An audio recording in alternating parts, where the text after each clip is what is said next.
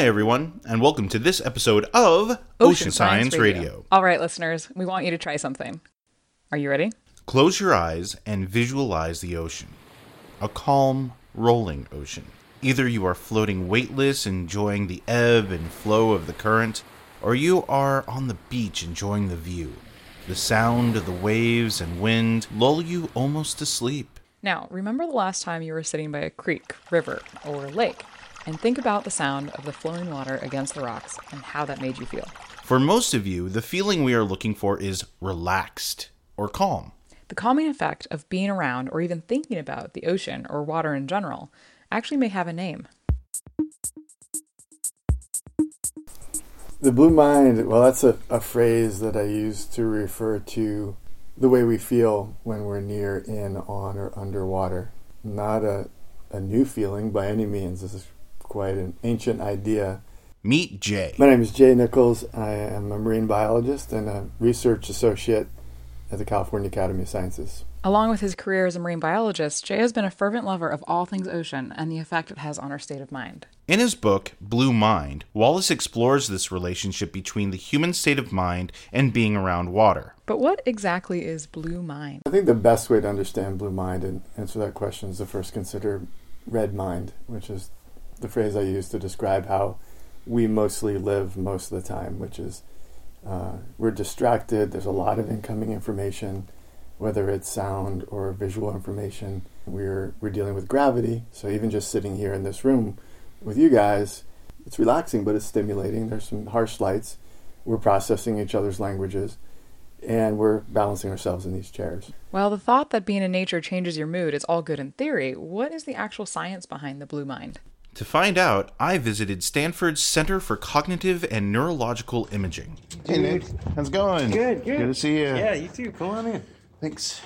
Thanks for coming out at this hour. No problem.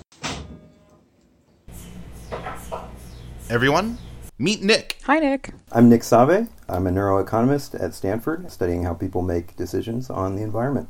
I participated in a study Nick was conducting. Cool. Did you have to answer questions about the environment or something?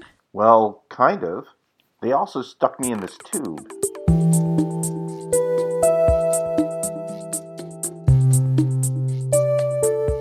So you said I just spent 45 minutes in that tube? Mm-hmm. It's a tube. It's a knocking tube. It is a tube. Yeah. Now we're looking at my brain. Yeah. Okay. And you can scroll through it if you just hold the mouse. As part of Nick's study, I was stuffed into an MRI. While I took a survey based on images of nature, I had my brain scanned. Nick's research is officially called neuroeconomics. Neuroeconomics has really been focused on things like how people handle their money, gambling problems, that sort of thing, and less so on environmental questions. But if you think about it, a lot of these financial decisions are readily applicable to how we deal with the environment and how we manage environmental resources. And a lot of the questions, a lot of the pressures on the environment come down to financial problems and people wanting to commodify these things that we value so much. Taking this unique approach to environmental decision-making allows us to rethink how we look at nature. And how nature affects us. Bringing neuroeconomics into an environmental sphere, you're looking at things like, how do we value these natural resources? How do we, make decisions that have both short-term benefits and long-term trade-offs? How are we going to manage these things that have these intergenerational consequences? Nick is looking at what mechanisms in the brain we use as we decide to dam a waterway or decide to develop this area that a rare species lives in, or what's the price point for certain energy-efficient technologies, and how do we weigh all of these options? And currently, one of the best ways to look at how the brain is working is by being strapped in a tube.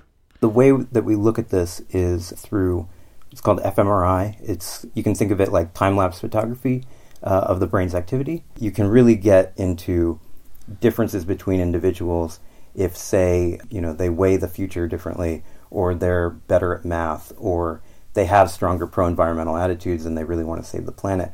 What does that look like in the brain, and what are the differences that you can see in that activation compared to somebody else. Once inside, my brain was scanned while being shown images of pristine nature or being given economic choices with environmental impacts, like would I pay for a green appliance that featured an Energy Star sticker, or would I donate $28 to preserve a habitat of a cute wild cat or seal or a whale? So how does this all lead back to the blue mind? Nik's work, in concert with the efforts of other scientists, helps us explore the science behind the blue mind. There is a lot of literature to look through. First off is forest bathing.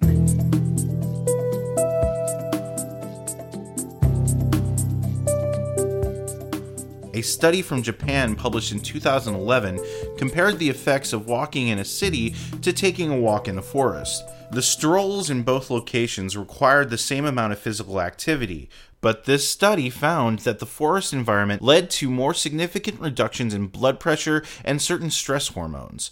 This forest bathing was found to even cause a reduction in systolic blood pressure of about 5% after 4 hours in the forest. Another study out of Michigan State University and the University of Canterbury in New Zealand found a link between health and the visibility of water. In that study, the researchers referred to it as blue space. According to researchers, this blue space was significantly associated with lower levels of psychological distress. Greg Bratman from Stanford did a study like this where he had people walking around kind of nature reserve and, El Camino, which is a busy roadway, looking at the differences between those individuals and mood and cognition. Basically, for the study, people were taken out into nature and given some cognitive tasks. Those who were out in nature did way better on these tasks than those who had been in non-natural settings. The other interesting thing was that the main difference in their brains when they came back was there was lower activity in a part of the brain that's more active when you're ruminating. So that has to do with like negative emotional thoughts, right? That tend to be very, very repetitive. If you had been walking out in nature, you weren't as likely to dwell on the bad stuff, and the rumination part of your brain sees much less activity. That was kind of a cool finding, and that was the main difference he noticed about being out in nature. A lot of the behavioral studies about nature are kind of predicated on this idea of what's called attention restoration therapy, so a little bit about where you've got all these diffuse demands on your attention. It's a different type of setting. We've got a limited amount of cognitive bandwidth that we kind of drain during the day in society, and being out in these environments allows us to recharge, essentially. Okay, now remember Redmine? Back to Jay. We're all carrying around a supercomputer in our pocket. We're overstimulated compared to 10 years ago. The amount of information each of us is taking in on a daily basis is, almost the equivalent to what we used to take in on a yearly basis. So you're processing that. That's not free. That's expensive in terms of brain power and glucose. So we're working really hard just to be us, just to live in this really tuned in, turned on, connected society. That's exhausting. Turns out there is a cognitive science theory around that too.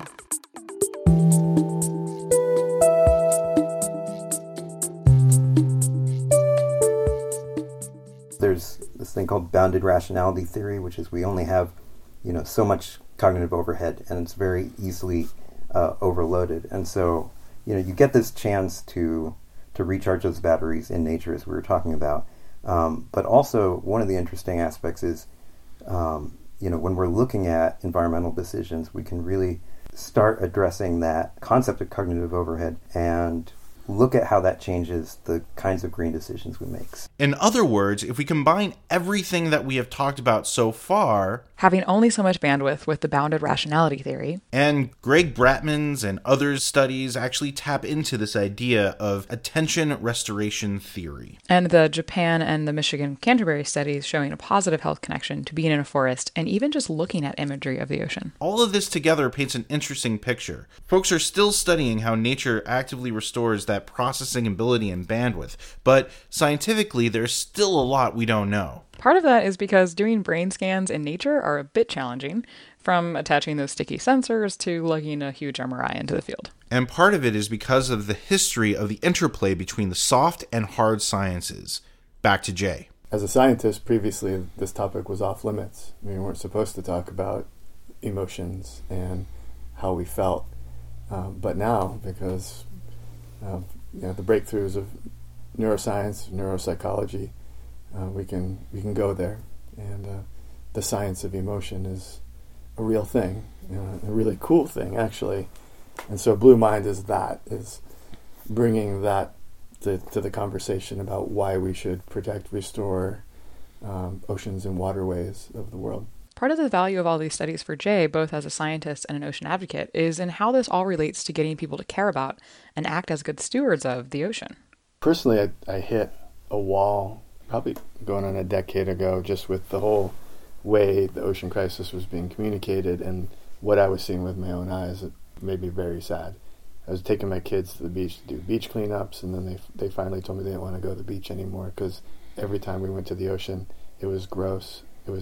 My little girl even said it was unjust that she had to clean up other people's trash. The ocean was not a happy place for her because it was always bad news, and there was always trash cleanup. And I was like, wow, I think we're doing this on a global scale. I think we're bumming people out and failing our movement. Re-enter the idea of Blue Mind. I started thinking more about, okay, where is this going? How are we going to share this conversation within the ocean and lake and river communities? So Jay got the idea for a book. Turns out there is no book about your brain on water. And there are lots of books about your brain on music, your brain on meditation, your brain on happiness, tons. But there wasn't a book about your brain on water. Through his marine biology work, Jay has had the opportunity to travel across the world, and everywhere he went, he would talk to people about the Blue Mind phenomenon. Everywhere I travel around the world, I hear stories, anecdotal as well as research, that bears that out. People who study the neuroscience of awe and wonder are finding the same thing. Awe improves our ability to be empathetic, and maybe the single greatest source of awe are major waterways and the ocean. So sunsets are nice. Sunsets over the ocean are super nice, super awesome in the technical sense of the word. As luck would have it, Jay actually worked with Nick on his book. And they met relatively by chance. Jay was giving a talk at I think it was a social oceans class or something, and someone mentioned it to me that someone's talking about neuroscience and the environment, which at that point I had been working on it maybe a year and a half or something, but I hadn't come across anyone even talking about that kind of cross-section. And so I went to the talk, and then we had beers afterwards, and that was maybe 2010 or 2011. Yeah, maybe let's just say 6 years ago. And it's a little before the first Blue Mind summit. Yeah. So over beers, a professional relationship developed. Since then, many natural science and conservation communities look to work like Nick's and use it to help inform them about our relationship with nature and how to help these groups move people to act. As the technology continues to advance and the scientific understanding of this complex relationship grows, Blue Mind might become a household concept or even a prescription for your health. Be sure to join us next time for an all-new Ocean Science Radio.